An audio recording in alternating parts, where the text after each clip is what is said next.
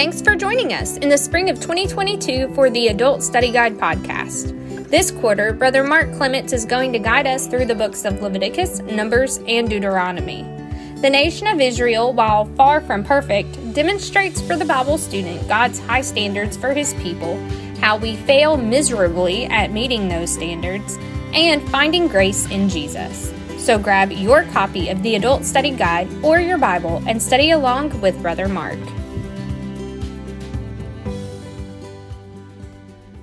Today's lesson is entitled The Separation of Israel from Leviticus 11:44, 18:2-5, and 20:22-26. Today's application is, the student will learn that the Levitical laws of separation and cleanliness indicate that God's people are to remain pure and separate from the world. Seeking the context. When I was a child, I remember working on a little project outside. I had found some wood and nails and decided to build something. I was ready to nail 2 pieces of wood together, but unable to find the hammer, I reached for the first tool I thought would do the job. I grabbed a socket wrench and found limited success in hammering the nail. Of course, I got into trouble when it was discovered I had misused the socket wrench for a purpose that could have destroyed it. I learned a valuable lesson that day, namely, that certain tools are made for specific uses, and when they are misused, headache and heartache ensue. God desires His children to be set apart for His specific purposes. Paul reminded Timothy that in great houses there are multiple varieties of vessels, some for honorable use and some for dishonorable use. God's children should desire to be used as vessels of honor, sanctified, and meet for the Master's use, and prepared unto every good work. 2 Timothy 2:21.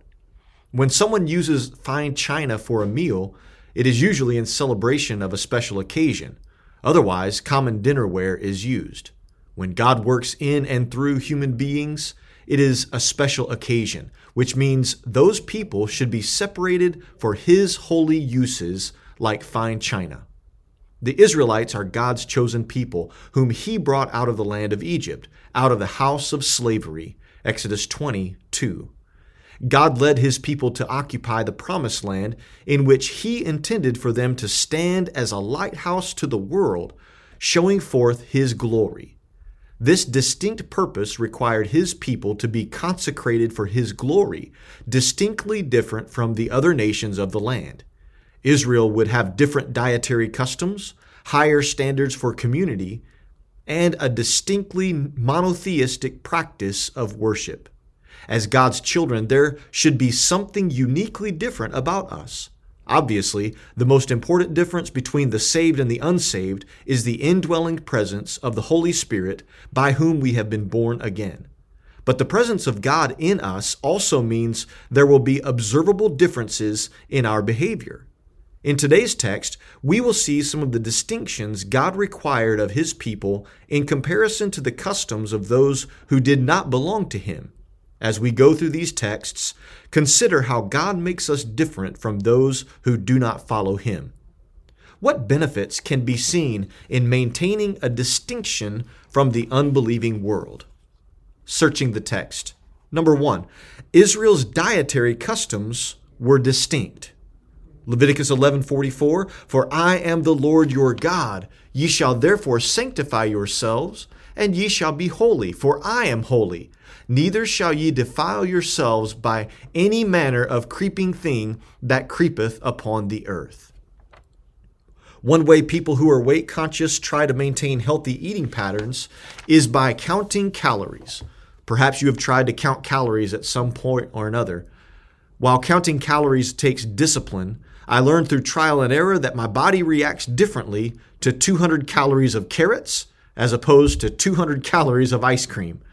While I may be free to eat either, I have found there is wisdom in preferring healthy options over unhealthy ones. The key to taking care of our bodies lies in the discipline to yield to God's desires instead of our own instincts. But we must know what God desires. Israel also needed to know God's desires. As a fledgling nation attempting to occupy the Promised Land, God determined to use the priests in directing the people as to what was holy or unholy, clean or unclean. Leviticus 10, 10, and 11. Moses and Aaron did not know exactly how to determine what was holy or clean, so God told them, beginning with what they could eat. Beginning in Leviticus 11, the Lord told Moses and Aaron which animals they could and could not eat, describing them as clean or unclean. There has been much debate through the ages as to the reasons why God placed some creatures in the clean category and others in the unclean. While God may not have disclosed his reasons for declaring some animals clean and others unclean, he did make his purpose clear. As God's holy people, these dietary restrictions would help them distinguish between ritual cleanness and uncleanness, thus honoring their consecration to God in the midst of a world wholly given to idolatry. Once God described which animals were clean and unclean, including fish, birds, and insects, he informed his people the ultimate reason why they should restrict themselves to eating only those things approved by him, namely, because he said so. Obviously, God knows things we do not know about the dangers of eating unclean things. But ultimately, Israel was to abstain from them because that was God's holy desire. In their decisions about what to eat, God's people were to demonstrate restraint in choosing only those things approved by God. Now that the Gentile and Jew distinction is no longer relevant in the new covenant, these dietary restrictions are no longer needed to define God's people. While Christians may be free to eat whatever food they desire, we are still required to deny our fleshly appetites in favor of spiritual disciplines that show the holiness of God. Our natural instincts must be filtered through the Word of God, whether in something simple such as choosing what to eat, or in more important decisions such as how to raise a family. God is holy, so we must be holy in all things and refuse to defile ourselves with the choices we make. How do our personal disciplines demonstrate holiness? Number 2, Israel's community interactions were distinct. Leviticus 18, 2 through 5. Speak unto the children of Israel, and say unto them, I am the Lord your God. After the doings of the land of Egypt, wherein ye dwelt, shall ye not do. And after the doings of the land of Canaan, whither I bring you, ye shall not do. Neither shall ye walk in their ordinances. Ye shall do my judgments, and keep mine ordinances, to walk therein. I am the Lord your God. Ye shall therefore keep my statutes and my judgments, which if a man do, he shall live in them. I am the Lord. When Jesus introduced his followers to kingdom standards under the new covenant, they may have been surprised to know that his teaching was not new. Of course, the language was different, and his fulfillment of the law meant the kingdom was available to everyone, not just Jews. But when Jesus told his followers that the world would know them by their love for one another, he was reinforcing God's expectations for his people from the very beginning. John 13:35. God has always expected his children to be distinct from the rest of the world in their treatment of one another with love. This portion of Leviticus demonstrated what loving community interactions looked like practically. Israel was to live in a manner that was noticeably different from the cultural customs of Egypt and the land of Canaan. These nations tended to engage in practices that were dangerous, unhygienic, or distasteful in comparison to the standards God requires of his special creation.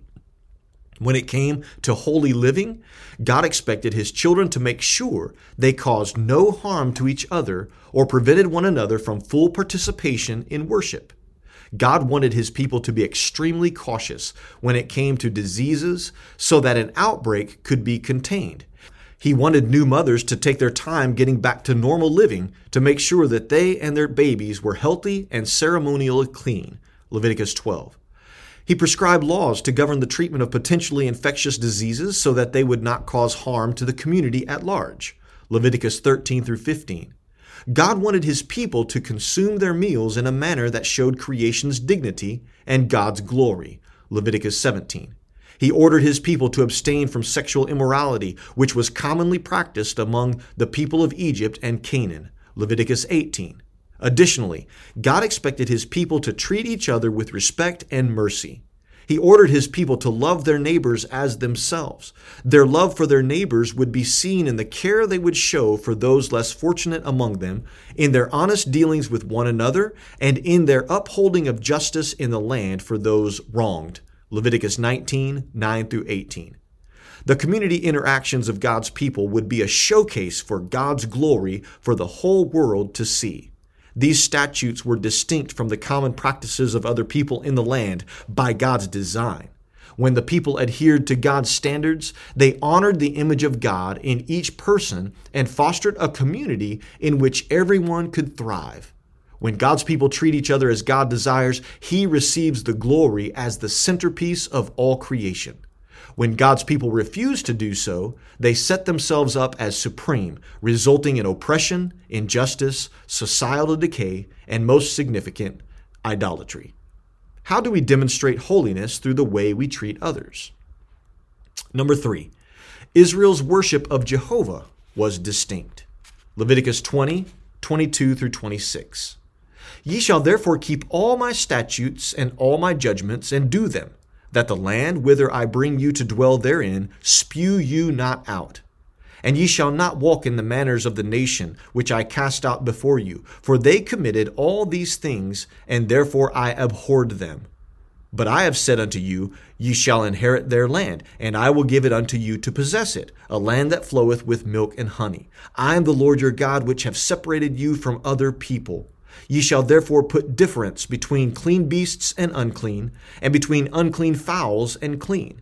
And ye shall not make your souls abominable by beast, or by fowl, or by any manner of living thing that creepeth on the ground, which I have separated from you as unclean. And ye shall be holy unto me, for I, the Lord, am holy, and have severed you from other people, that ye should be mine. When a man and woman leave their parents' home and join together in holy matrimony, Jesus taught that they are made one flesh by God Himself, never to be separated from one another. Matthew 19, 4 through 6. If a marriage is to honor God, there must be leaving and cleaving. If a husband or wife does not separate completely from dependence upon parents, the marriage will suffer. The same is true when it comes to God's people and their need to separate from worldly dependence. While inhabiting the land of Canaan would have many wonderful blessings, God wanted Israel to limit what they would adopt as their own. By God's design, the land itself flowed with milk and honey, abundantly producing enough food for His people. Leviticus 20, 24. The people who dwelled in the land, though, had chosen to reject God completely, adopting idolatrous practices that fostered death, disease, and destruction. Their idolatry corrupted their way of life so thoroughly that the only hope for the land was to replace them completely. To preserve life in the land, God's people were to maintain separation from the inhabitants in their devotion to Jehovah. If Israel were to adopt the worship of idols prominent in the region, God would vomit them out of the land. Israel belonged to Jehovah, so they must adopt worship practices that demonstrated their holiness. Everyone worships something. Even devout atheists bow their hearts in obeisance to a principle, worldview, or person which dictates their morality. Our worship is seen in how we live our lives, serving and declaring the glory of God for the world to see. Like Israel, we must remember that we belong to God. As His children, we have been set apart from the world for worshipful service to Him. What does our distinct worship of God demonstrate to the world around us? Setting the application. Like fish that swim upstream, the people of God stand out in the midst of those who simply do what comes naturally to the flesh. Because of Jesus, we have the Holy Spirit permanently living within, who compels and convicts us to walk in holiness. We demonstrate holiness in our personal spiritual disciplines, including things we choose to eat and drink. We demonstrate holiness in the way we treat each other with compassion, and we demonstrate holiness in how we serve God through heartfelt worship. When we live distinctly holy lives for God's glory, He is pleased with our devotion and blesses us beyond measure. Additionally, our consecrated living will have an impact on the people around us. When a man walks in holiness for the glory of God, his life will demonstrate outward consecration. We cannot hide the presence of God in our lives. When we separate ourselves from the world's way of living, we shine like lighthouses in a darkened world. How can our commitment to holiness impact our communities?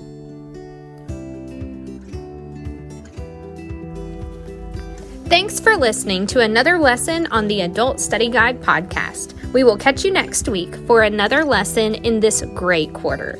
Until then, join us daily on our daily devotional blog at www.beaugardpress.org.